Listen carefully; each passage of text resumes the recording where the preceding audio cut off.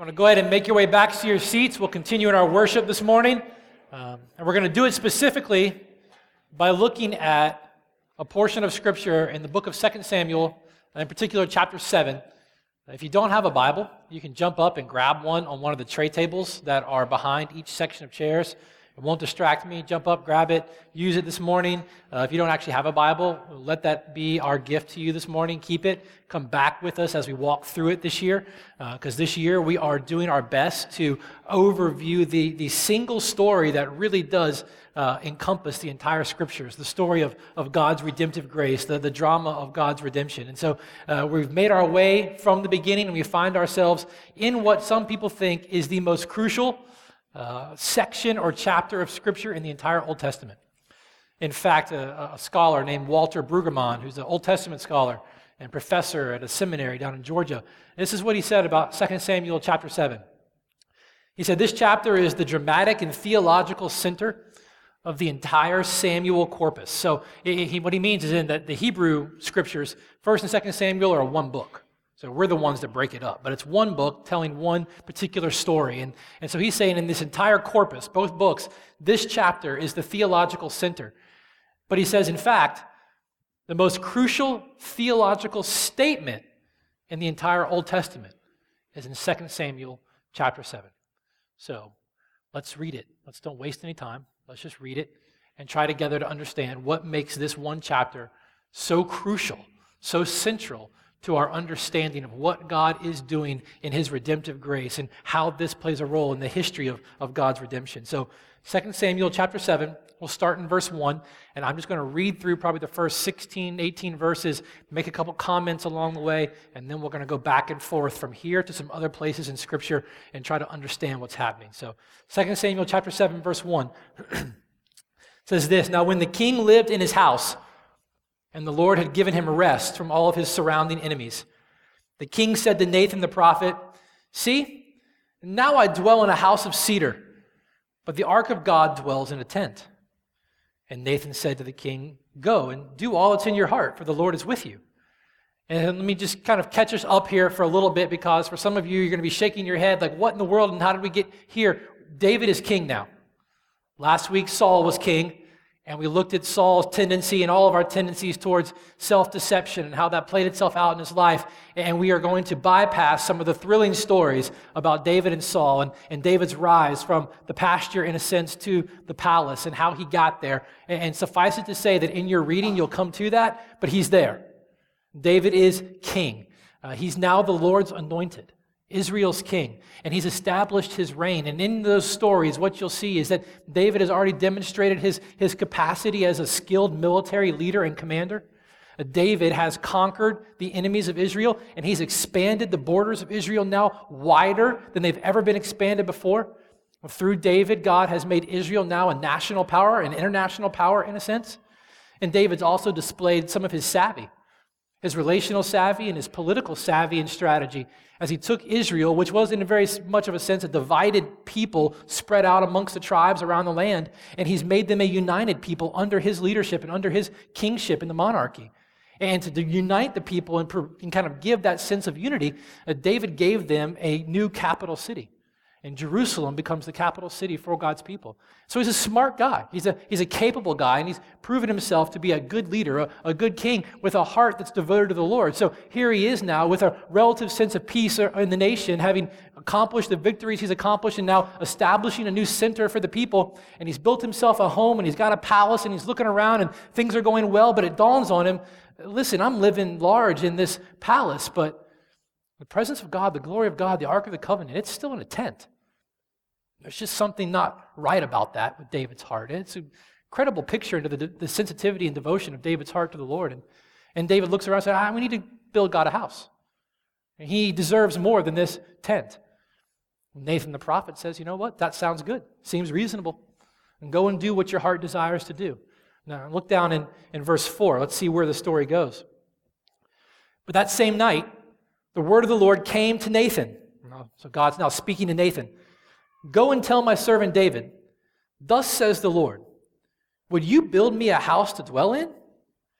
I have not lived in a house since the day I brought up the people of Israel from Egypt to this day. But I've been moving about in a tent for my dwelling. In all places where I have moved with all the people of Israel, did I ever speak a word with any of the judges of Israel, whom I commanded to shepherd my people, saying, why have you not built me a house of cedar? Verse 8, now therefore, thus you shall say to my servant David, thus says the Lord of hosts, I took you from the pasture, from following the sheep, that you should be prince over my people Israel. And I have been with you wherever you went, and I've cut off all of your enemies from before you. God said, thanks, but no thanks, David. I appreciate the gesture at this point, but you're not going to build me a house. And even in the past, there was no impressive building for me to dwell in. My glory didn't dwell in houses of cedar in all the places that we went, but you know what? It didn't stop me from rescuing you. The fact that my glory didn't dwell in this great palace for the people to look at and marvel at didn't stop me from cutting off your enemies before you. It didn't hold me back from choosing you and anointing you and making you my king. I appreciate the gesture, David, but I'm not hampered by the fact that I don't have a palace like yours. You're not going to build me a house. Instead, you know what, David? I'm going to do something for you. A grand turn of events is about to happen here. And David, out of devotion and sensitivity to the Lord, he recognizes the inequity here, and he wants to build a permanent place for the glory of God to dwell in the midst of his people, which sounds very much like what we've been seeing happen throughout the Old Testament. But God says, no, David, you're not going to build me a house. I'm going to build you one. We'll see here in a second. And it's not going to be a house of cedar that looks like the one you live in. It's going to be a people. I'm going to build for you a people. I'm going to build for you a dynasty, in a sense. Look at what he says here. God says, I'm going to make for you a great name, like the name of the great ones of the earth. Verse 10, and I will appoint a place for my people Israel, and I will plant them, so that they may dwell in their own place and be disturbed no more. Violent men shall afflict them no more. From the time that I appointed judges over my people of Israel, I have now given you rest from all of your enemies. Moreover, the Lord declares to you that the Lord will make you a house. You're not going to build me a house of cedar, David. I'm going to make you a people. I'm going to make you a house. I'm going to make you a dynasty. Verse 12, when your days are fulfilled and you lie down with your fathers, when you die, David, I will raise up your offspring after you, who shall come from your own body, and I will establish his kingdom. He shall build a house for my name, and I will establish the throne of his kingdom forever. I will be to him as a father, and he shall be to me a son. When he commits iniquity, I will discipline him with the rod of men, with the stripes of the sons of men. Verse 15, I love this. But my steadfast love will not depart from him, as I took it from Saul, whom I put away from before you. And your house and your kingdom shall be made sure forever before me. Your throne shall be established forever. In accordance with all of these words and in accordance with all of this vision, Nathan spoke to David. This is the most crucial theological statement in the entire Old Testament. Let's pray together, and then we'll try to see if we can't understand why this statement is so important. Let's pray. Father, we don't have much time together this morning, and we thank you this morning for your scriptures and for your word. We thank you that your word is the one thing capable, as it works through your Spirit, to make us wise unto our salvation through faith in your Son Jesus, our Lord, our King. We ask this morning, Father, that your Spirit would illuminate your word, make it real to our hearts this morning. We ask this for Jesus' sake and in Jesus' name. Amen. So we get started. Let me ask you a few questions. How well do you keep your promises? How well would the people around you say you keep your promises? Are you a man or a woman of your word? Husbands and wives in here? You took vows, right? Richer or poor? Sickness and health? Does that include balding heads and sagging skin? Do your vows change on the circumstance? How faithful are you to your word and to your promises? How faithful do you think God is? Don't give me the right answer. How faithful do you feel like God is to his word and to his promises? As we've already seen so far, just in what we've done with the Old Testament, God has made some pretty bold commitments Some pretty bold promises to his people. Is he one that keeps his word? Is he one that keeps his covenants?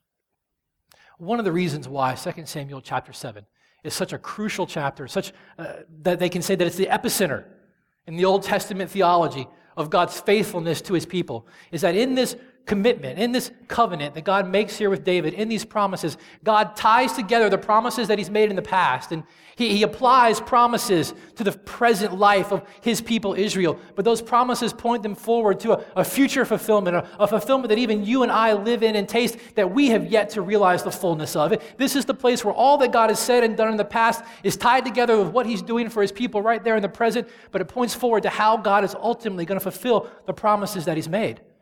You remember back in the very beginning, in Genesis chapter 3, after sin had entered into the picture and shattered the relationship between Adam and Eve and between them and God looked at him in the midst of that sin, in the midst of that defiance, and he said, you know what? Here's what I'm going to do. From you and from your seed is going to come an offspring, and this one that's going to come from you, in time, he's going to crush the head of the serpent. He's going to crush the head of my enemies and your enemies. This is what I'm going to do. This is what's going to happen, but he didn't tell them exactly how it was going to work. And in a sense, throughout the entire Old Testament, leading up to where we are right now, God has continued to renew that promise with his people through a series of covenants that build upon each other, that remind them of what he has said and reveal to them a little bit more about who he is, how he relates to them, but how he's going to fulfill this promise. You know, we come to Noah, and after, not long after Adam, and in response to the sin of the people, God floods the entire earth, but he preserves a people, and he promises Noah, look, I'm going to keep a people.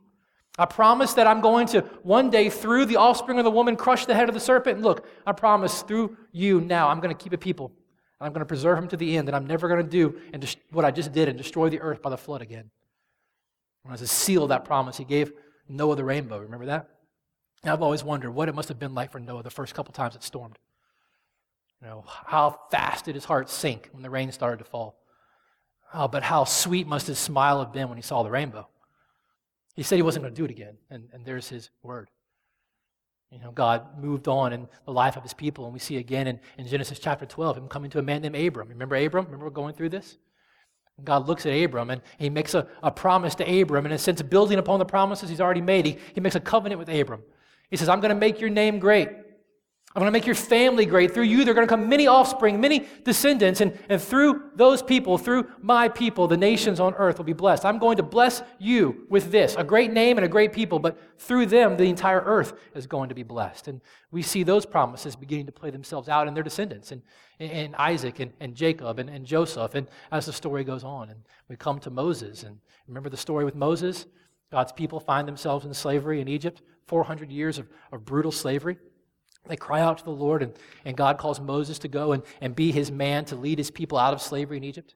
And he leads them out of slavery in Egypt across the Red Sea to the foot of Mount Sinai, where God reveals himself to his people, speaks to his people directly. The mountains shake, the thunderous comes. God reveals who he is. He reveals a little bit more about his character, a little bit more about his nature. He reveals a little bit more about what he's doing and what he's up to. And there at Mount Sinai, God enters into another covenant with his people. Not a brand new one that gets rid of the old one, but builds upon what he's done. And he said, you know what? I'm going to make you my people, and I'm going to be your God, and you're going to be my people. I'm giving myself over to you. And in my holiness and righteousness, I want to dwell in the midst of you, in the midst of your sin and iniquity. And to do that, look, here are my statutes and my laws. Here's how we're to live together. Here's how I'm going to be with you, and you're going to be with me. And he cuts a covenant with them and promises to be with them and gives them his law. And we see this relationship begin to play out a little bit more. Each of these covenants, each of these promises building on what God has already said, revealing a little bit more of who he is and how he deals with his people, but how ultimately he's going to fulfill that promise that one day he's going to crush the head of that serpent through the offspring of the woman. And that gets us in a sense to where we are in 2 Samuel chapter 7, where God's going to enter into another covenant. And this time he's going to enter into a covenant with David. And this covenant is going to draw back from those promises, going to draw on those promises that God has made in the past. And listen to what happens. Just listen to the parallels here. And God does this for confidence and for encouragement to his people. Look at 2 Samuel chapter 7, look at verse 9. God says, I've been with you, talking about David. Wherever you went, and I've cut off all of your enemies before you. I will make for you a great name, like the names of the great ones on the earth. Have you ever heard God tell anybody else he was going to make him a great name? Is that familiar? Abram. right? Abraham. In Genesis chapter 12. That was the very beginning of God's covenant promises with Abraham. And now God is cutting this covenant with David, and he's pulling back the promises that he's made from the past and continue to be faithful to. Look at verse 10. God says, I'm going to appoint a place for my people Israel. I'll plant them so that they may dwell in their own place and be disturbed no more. Has God ever promised his people a place where they're going to dwell? Has God ever made promises about a place, a land that he was going to give to his people? Again, with Abraham, Genesis chapter 15, verse 18. God says, I'm going to give you this land. And God goes on to outline the boundaries of that land, from the river Euphrates to this place and that place. Look at verse 12. God says that when your days are fulfilled, David, and you lie down with your fathers, I will raise up your offspring after you, who shall come from your own body, and I will establish his kingdom. Genesis chapter 17, God told Abraham, I'm going to raise up offspring from you. Same word, offspring from you. I'm going to give you many descendants. And in chapter 17, God goes on to tell Abraham that from this offspring, kings are going to come from you. 2 Samuel 7:14. Look at this. This is a sweet one. God says, I will be to him a father, and he shall be to me a son, talking about David's descendant. This is not the first time that God has referred to a people or a person as his son. Exodus chapter 4, verse 22. When God sends Moses to talk to Pharaoh, to demand from Pharaoh to let God's people go that they could worship him. You know what Moses told Pharaoh? Or what God told Moses to tell Pharaoh? That's right. He said, go tell Pharaoh, Israel, those people, Israel, they're my son. There's parallels all over this passage to all the different covenants and promises that God has made, tying up what he has said in the past, how he has been faithful, how he has given many descendants, how he has expanded the land, how he has brought them to this place, how he has continued to guide them and care for them. Woven all in through this covenant. But it's not just great because it ties together the faithfulness of God in the past, but God now expands and progressively expands these promises to impact the present life for God's people right there, right where they are. There's three big promises that God gives David and impact the really present reality for David and God's people right here. And then look at verse 12. God says that when your days are fulfilled and you lie down with your fathers, I'm going to raise up your offspring after you, who shall come from your body, and I will establish his kingdom. He shall build a house for my name, and I will establish the throne of his kingdom. What's that next word? Forever. Verse 16. God says, your house and your kingdom shall be made sure forever before me, when your throne shall be established forever. God is promising here, covenanting with David, a permanence, an eternal offspring, an eternal son that will reign on the throne of God's kingdom. In fact, we're not going to read the verses together, but when David responds to God after this covenant and he prays, listen to what David says. Just listen to the importance of the permanence that God has promised him. Just listen to how that plays out in David's heart and his gratitude. Down in verse 24, David's praying. He says, you have established for yourself a people, Israel, to be your people forever. Verse 25, and now, O Lord God, confirm forever the word you've spoken. Verse 26, your name will be magnified forever. Verse 29, now therefore may it please you to bless the house of your servants, that it may continue forever, forever, forever, forever. God has promised an eternality and a permanence to this kingship, to this offspring, to this kingdom that he's talking with David about here. And here's the thing, for you and I, this has huge ramifications. Because if God is a God who keeps his word, if God is a God who's faithful to his word, then what God promised here in 2 Samuel 7 is in place today. Because God said it's going to be forever. It's going to carry on forever. There's going to be no end, which means you and I right now in the 21st century are swept up into the same covenant flow that God has made with his people. This deals with you and I. David wanted to build God a permanent place to live in the land, and instead God says, look, I'm going to build you a permanent name. I'm going to build a permanent people. There's going to be an eternal son that's going to reign on the throne. It's going to come from you. Second thing God promises that impacts their present, that's tied back to the promises he made in the past. It was a unique relationship. There's something unique that God is doing here with David and with the kings, with his offspring that will come from him. You see it in verse 14. God says, I will be to him a father, and he shall be to me a son. Now immediately, God's referring in this promise to David's son Solomon. David's son, who we'll look at in the next couple of weeks, who fulfills David's desire to build the temple. God will allow him to build the temple in the house of God, and he will be a son to God. God will relate to him as father.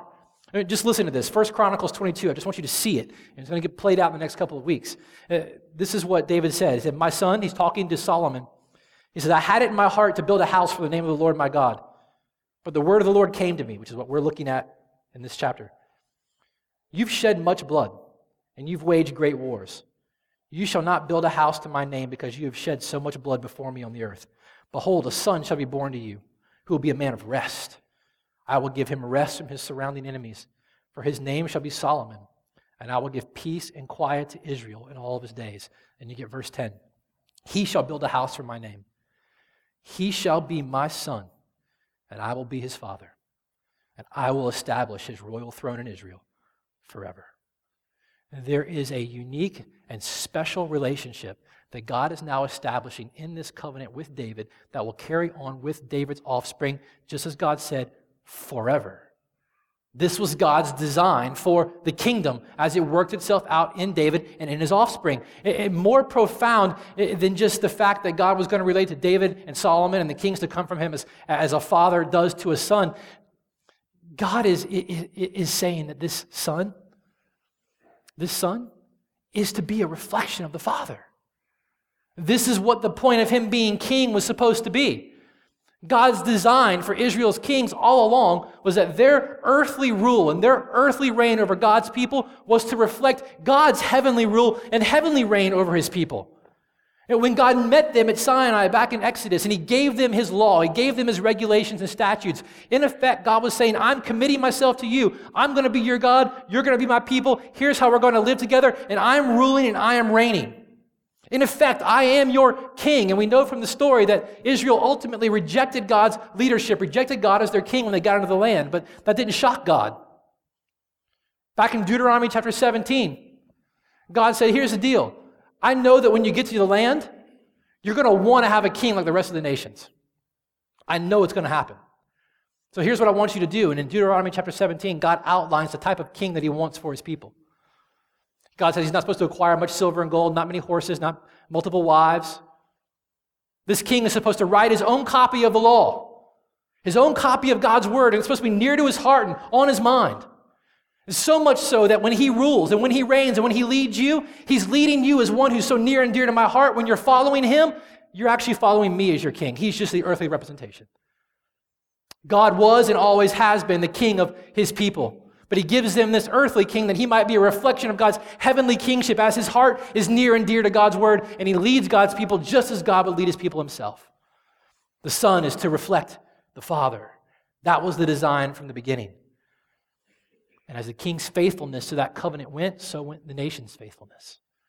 This is what we'll see play out in the lives of these kings. He was mediating these promises, in a sense, between God and his people. As the king was faithful, the people were faithful. As the king fell into unfaithfulness, you see in the lives of the people, they fall into unfaithfulness. But God was promising them this special relationship, this permanent reign, this permanent seed that will endure forever, this particular son that will reign on the throne forever, a relationship as a father to a son. And then thirdly, a real rest. A real rest. You can see that there in verse 10. God says, I'm going to appoint a place for my people Israel. I'll plant them so they may dwell in their own place and be disturbed no more. Violent men shall afflict them no more, and I will give you rest from all of your enemies. And we'll see in the rest of the story, especially as we go through Solomon, as David has now united the kingdom, he's given them a central place in Jerusalem. We'll see Solomon build the temple, and we'll see the Ark of the Covenant that David will have brought into Jerusalem finally take its place in the temple. And the glory and the presence of God will dwell in the temple in the midst of the people. The people will have peace, rest from all of their enemies, rest from war, and the presence of God, and where they can encounter the glory of God again in the place that God has promised. So here's what God's doing. Did you catch this? If you can sum it all up in a statement, God is setting up a kingdom through this covenant that will endure forever, right? It's permanent. It will endure forever through a Son who will be the mediator between God and his people in a place where they will enjoy God's rest and encounter his glory forever. This is what God's doing in this covenant. This is why it's so central to the story of God's redemption. God's giving himself to his people, pledging himself again to his people, so that as he establishes this kingdom, and this kingdom and promises are mediated through an eternal Son, in the place of rest and glory in the presence of God, the nations on earth will be blessed. His plans have never changed. But there was only one problem with this whole thing. There's only one problem. David. Solomon. The kings that would continue on in the life of Israel. There's only one problem with this whole thing, and that's sin. Flip over in 2 Samuel chapter 11. It doesn't take long to see this begin to unravel. 2 Samuel chapter 11. You all know the story. Verse 2 says this: It happened late one afternoon when David arose from his couch, and he was walking on the roof of the king's house. Now, what should David have been doing? If you know the story. Where should David have been? He should have been in battle. Israel was in battle. David is the commander-in-chief. At that time, that actually meant he went out and fought. It doesn't mean that so much these days. But back then, they actually led the army in battle. And so here is Israel's out in battle against its enemies, and David's strolling up on his roof. Should have not been there. While he was up there, he saw from the roof a woman who was bathing, and the woman was very beautiful. And David sent and inquired about the woman. And one said, "Is this not Bathsheba, the daughter of Eliam, the wife of Uriah the Hittite?" Now Uriah was one of David's chief commanders. David knew exactly who Uriah was. He knew exactly who Bathsheba was. This is one of David's most trusted leaders in the military. So David, he sent messengers, and he took her. And she came to him, and he lay with her. Now she had been purifying herself from her uncleanliness, and she returned to her house, and the woman conceived. And she sent and told David, "I'm pregnant." Just a glance, right? Just a look. And within a matter of moments, that glance gave way to adultery. That adultery is going to give way to various attempts at covering up what had happened. But here's the thing: you can't cover up your sin. You can't cover it up. You might be able to put some dust over it for a little while. You might be able to convince yourself and deceive yourself for a little while that you've gotten it all covered up, but you can't cover it up. And this glance that gave way to that adultery, which gave way to a pregnancy, ultimately winds up in murder. As David has Bathsheba's husband killed, put up on the front lines where he's certain to be killed, where he had no business being. You can't cover it up. And this is David. This is the Lord's anointed. I mean, this is the one that had just had this covenant that God had cut with him. These promises that had come to him, that what God would do in him and through him. This is the Lord's anointed, set up to display the glory of God as king, set up to lead the people and guide the people and rule the people, just as God himself would do it. This is David. And God gives us such a grace, the grace of God, giving us such a picture of the craftiness and the subtlety of sin here. Right? Just a look. Just a glance. It always starts that way. Just a glance. One look. And not only David's life, but as we'll see, the lives of other people and generations were changed forever. And you read it and you immediately think, if you've ever been around the Bible at all, you immediately think of Mark chapter 9 and Jesus' famous passage and admonition that gets butchered so many times. And Jesus said, if your eye causes you to sin, gouge it out and throw it away. Better for you to enter heaven with one eye than enter into an eternal hell with both eyes, right? Just ask yourself this. Just again, read it like a human.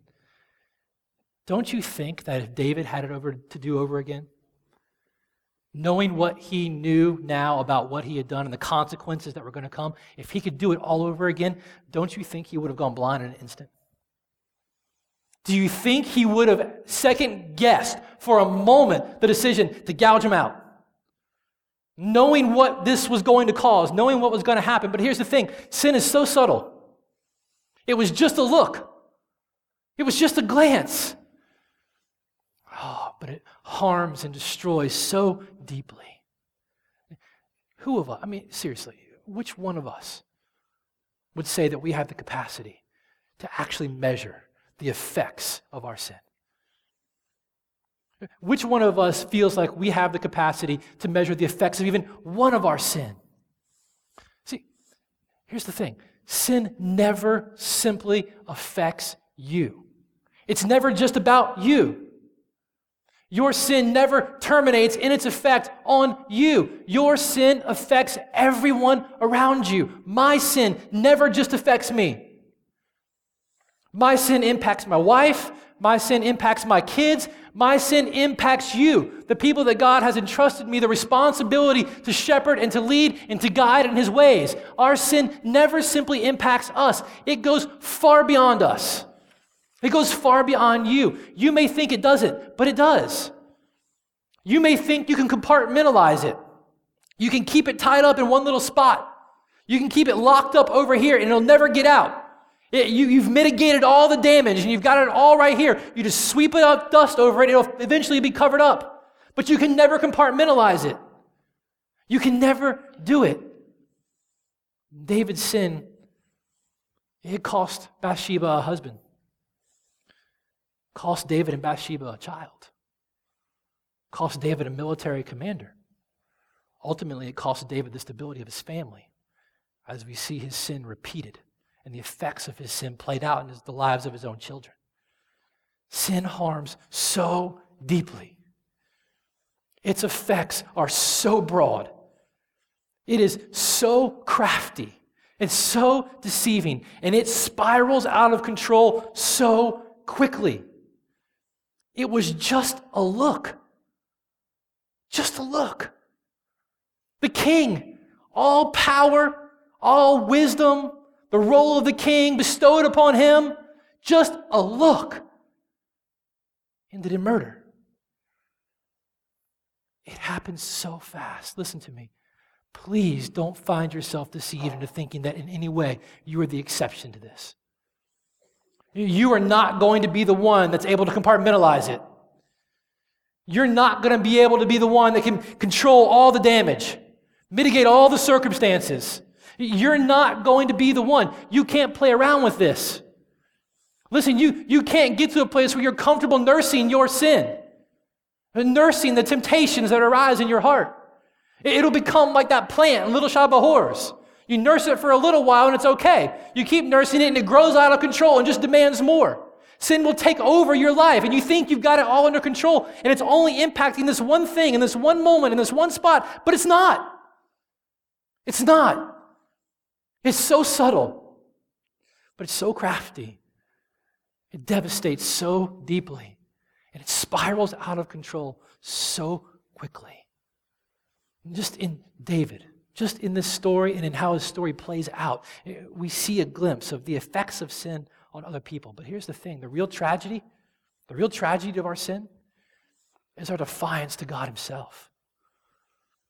You know, when Nathan finally confronts David about his sin, and his sin is exposed, and David in confession and prayer towards God, what does he say to God? Do you remember?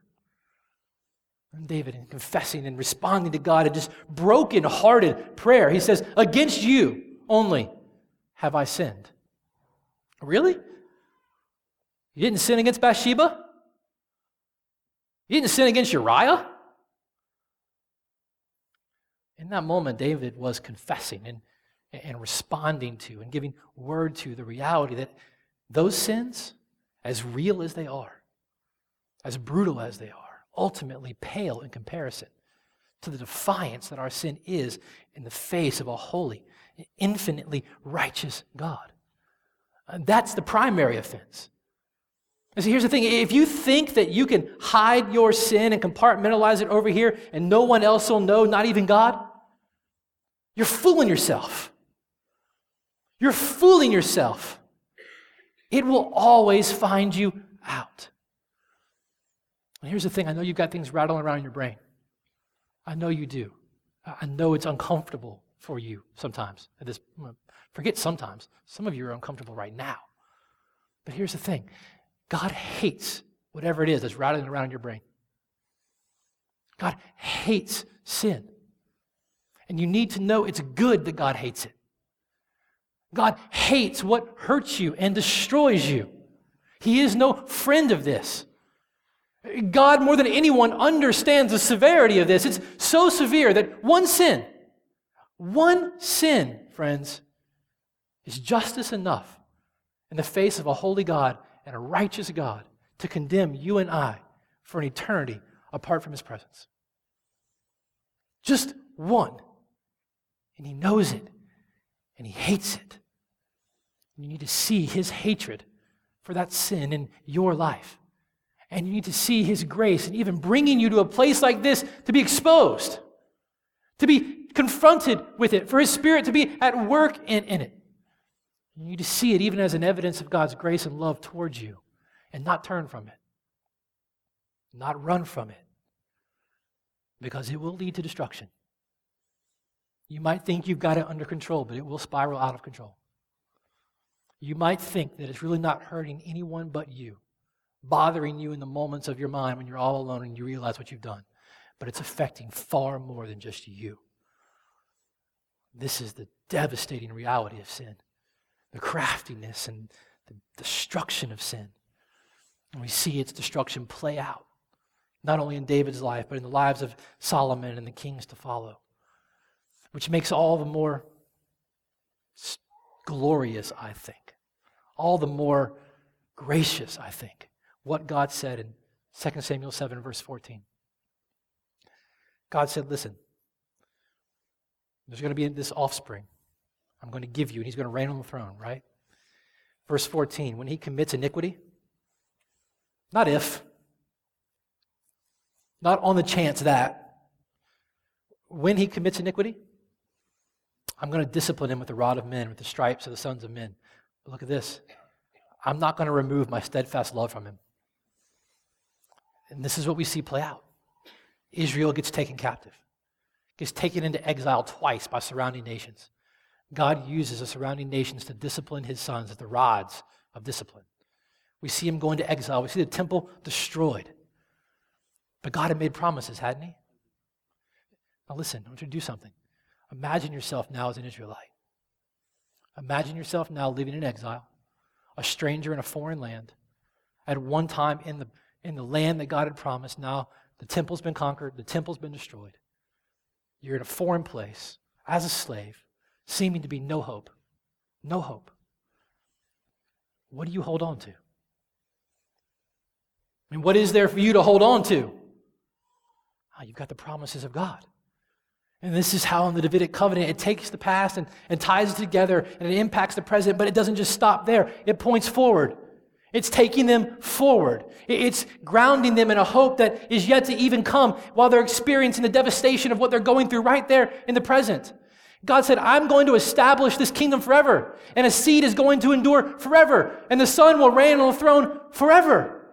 And so during this time of what looks like hopelessness in the lives of God's people as they're spread out in exile all over the place, suffering now and not seeing any promise fulfilled and seeing no king on a throne, God sends men like Jeremiah and Isaiah and Ezekiel and his prophets to come and communicate to God's people their sin, to expose their sin, to bring them to a place of repentance, but to again remind them of who God is and what he has said and to point them forward. You get Jeremiah 23. We're going to deal with the prophets in coming weeks, but Jeremiah 23, he says this. He says, behold, listen. That's what behold means. It says, listen. In the midst of what you're going through, stop and listen. The days are coming, declares the Lord, when I will raise up for David. For the sake of David, the one that I promised, the one that I made a commitment to, for the sake of David, I'm going to raise up a righteous branch. And he shall reign as king and deal wisely, and shall execute justice and righteousness in the land. Isn't that what God promised? And in his days, Judah will be saved, and Israel will dwell securely. And this is the name by which he will be called. The Lord is our righteousness. Over and over and over again, during the most hopeless periods in the life of God's people, while they're out in exile, God sends these prophets. In the midst of these defective kings that don't look anything like what God had said would sit on the throne, God reminds him, there is one coming. There is a king, I promise. And he's a seed of David. He's going to be the Son of God, and he's going to usher in the kingdom, just as I said. just as I had said. And now the stage is set right for the fulfillment of the promise. And now the stage is set in the life of Israel for the divine king, the one that this whole thing was pointing towards, the one this whole thing was reflecting. Luke chapter 1. I told you you're going to flip around a lot. Luke chapter 1, verse 31. Usually don't read these things outside of December, but they're great. Angel looks at Mary and he says, "Behold, you will conceive in your womb and bear a son, and you shall call his name Jesus. He will be great, and he will be called the Son of the Most High. And the Lord will give to him the throne of who? His father David." What did he say back there in 2 Samuel 7? Who's going to sit? Whose throne? Whose kingdom? Mary. A promise. Years, hundreds of years now, silence from God. Angel showed up to Mary. He said, that promise I told you, I told the people, way back there to David, that kingdom, that king, that son to me, you're going to give birth to him. That's who's in your womb. Chapter 2, another Christmas passage, but it's so great. Chapter 2, verse 8. In the same region, there were shepherds out in the field keeping watch over their flocks by night. And the angel of the Lord appeared to them, and the glory of the Lord shone all around them, and they were filled with fear. And the angel said to them, "Fear not, for behold, I bring you good news of great joy that will be for all the people. For unto you is born this day in the city of David a Savior, who is Christ." Christ, the Greek word for the Hebrew word Messiah. Messiah, which means the anointed one. The King, the anointed one. For unto you, this day, in the city of David, is born the King. It's born the King. He came from the seed of David, right? He came as the Son of God. Jesus will be the perfect representation of the Father as the Son. He will be the King that will be the perfect representation of the Father as the Son, who will rule and reign and redeem his people, just as God had always promised. What the kingdom was always intended to show is now going to happen through Jesus. A perfect representation of the Father. An earthly king who's a perfect representation of the heavenly king. And why does he come? Why does he come to do it? What's the purpose behind it? What was the promise from the very beginning? One day, through your offspring, one will come who will crush the head of the serpent and who will redeem my people. He came to save his people. Acts chapter 2, flip forward. You got to see this. This is why this chapter in 2 Samuel, of all places, is so important. Not only for the past, but for the present, but now for our future too. Acts chapter 2, the Holy Spirit descends, and Peter steps up to preach to a crowd of Jewish people who have gathered for the festivals. Who do you think he talks about? David. Talks about David. He starts preaching, and he talks about what David had said and what God had said to David. Look in verses 25, 26, 27, and 28. He's talking about David and the promises that God had made to David. And you get to verse 29. And Peter says this. He says, "Brothers, I may say to you with confidence about the patriarch David, that he both died and was buried, and his tomb is with us to this day." David's dead. What God had promised back then to David must be pointing to somebody other than David. It must be pointing to somebody other than Solomon. Solomon's dead. David's dead. Peter goes on, "Being therefore a prophet, and knowing that God had sworn with an oath to him, a covenant, that he would set one of his descendants on a throne," 2 Samuel 7, "David foresaw, and he spoke about the resurrection of Christ." Christ, the Messiah, the anointed one, the King.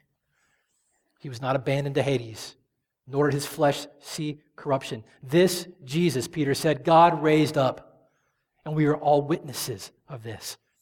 Verse 36, "Let all the house of Israel therefore know for certain that God has made him, this Jesus, the Christ, this Messiah, the anointed one of God, this King, both Lord and Christ, this Jesus who you crucified."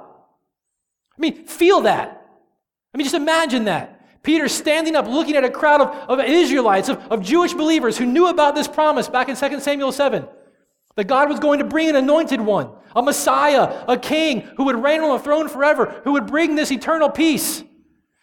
Peter says, look, he's here. He came. You killed him. This Messiah, this king, he was here. And you put him on a cross. You nailed him to it, and you killed him. They go, what do we do? What do we do, Peter? How does Peter respond? He says, repent. I wish I knew his tone. I wish I could reflect Peter's tone. I try to imagine it sometimes, but just repent. And turn from your sin. And trust in this Messiah, this anointed one, the Christ, the King. Repent. Same thing he says to every single person sitting in here. He never removed his steadfast love, just like he said. Discipline, yes, he never removed his love. And here's the fulfillment of the promise. The King has come. The King is here. What do? We turn from ourselves. We turn from ourselves. We recognize the reality of who he is. We recognize the fulfillment of God's promise. We recognize the grace to us that's come in this, and we repent of ever thinking that we had any right to lead ourselves.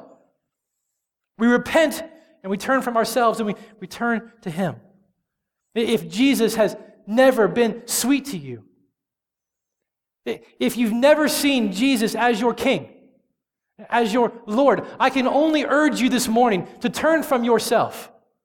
Whatever right you think you have to be your own king, you don't have it. It's an illusion. To turn to him as the only king who has come and done what you cannot do for yourself and has defeated, just as God promised, God's enemies and your enemies of Satan, sin, and death, freeing you from the penalty of your sin. You can't free yourself. You can't forgive yourself. You can't cleanse yourself. You can't redeem yourself. You can't reconcile yourself to God. But this King came and has. And all I can do is urge you to trust him. To urge you to turn from yourself and trust him. He is your only hope. He is the one that God had promised that would come, that would save his people from their sins, free from the penalty of your sin. You gotta trust him. If you are a follower of Christ, if you can say with confidence that he is your King, let me urge you this morning. Don't make peace. Don't try any negotiated settlements with your sin. And don't get comfortable with your sin. Not only has this King done what you could not do and freed you now by his life, death, and resurrection from the penalty of your sin, he has freed you from the power that sin had over you. You are no longer obligated to obey the sin that resides and tempts you in your own heart. You're under no obligation to sin anymore. You are under obligation to him as King. Don't make peace with your sin. Don't get comfortable with your sin. It has no right over you. In his body on that cross, he put an end to the power of sin. Paul said, putting it to open shame.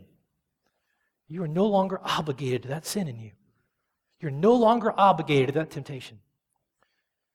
But it gets even better. It's going somewhere from there.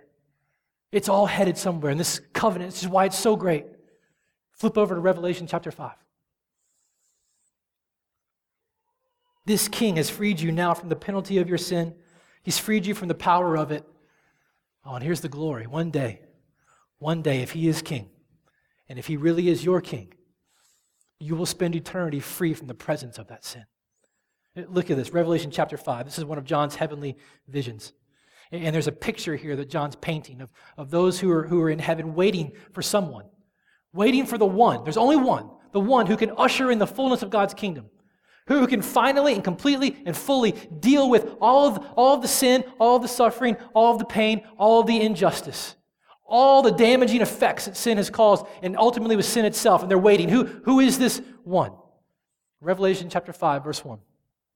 John said, I saw on the right hand of him who was seated on the throne a scroll written on the back, sealed with 7 seals. And I saw a strong angel proclaiming with a loud voice. Hey, can't you wait to hear that?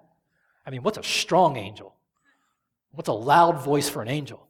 I mean, I don't know if you ever read the Bible like that, but loud voice. Worthy, who is worthy to open the scroll and break its seals? And no one in heaven or on earth or under the earth was able to open the scroll or look into it.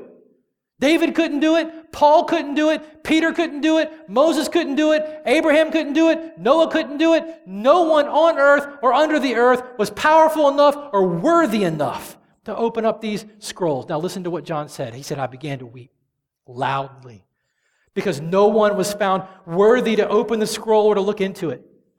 And one of the elders said to me, weep no more. Behold, the Lion of the tribe of Judah. Here's our 2 Samuel 7. The root of David, that one that God promised back there, he's conquered so that he can open up the scroll and its 7 seals. And between the throne and the 4 living creatures and among the elders, I saw a lamb standing as though it had been slain, with 7 horns and with 7 eyes, which are the 7 spirits of God sent out into all the earth. And he went and he took the scroll from the right hand of him who was seated on the throne. And when he had taken the scroll, the 4 living creatures and the 24 elders fell down before the Lamb, each holding a hard and golden bowl full of incense, which is the prayer of the saints. And they sang a new song, saying, worthy are you to take the scroll and open its seals. For you were slain, and by your blood you ransomed people for God from every tribe and language and people and nation. And you have made them a kingdom of priests to our God. They shall reign on the earth forever. There is a day to come. The kingdom of God will come in its fullness. And we will not simply be free from the penalty of our sin, as great as that is. We will not simply be free from the power of sin, as wonderful as that is. But we will live forever as a kingdom of priests in the presence of God, free from the very presence of sin and its damaging effects. All of this God was pointing to in the promise that he made to David. And God is a God who makes promises. And God is a God who has always been and will always be one who keeps his promises. Let me pray for us this morning.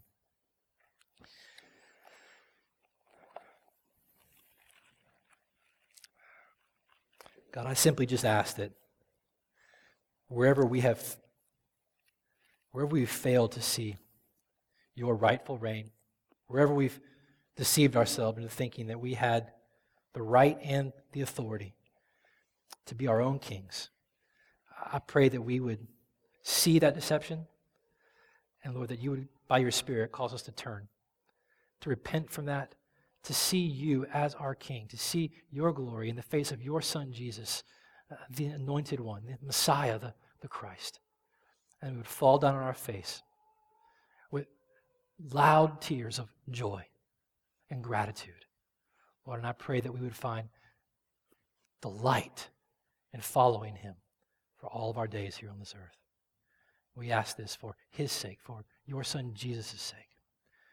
Amen.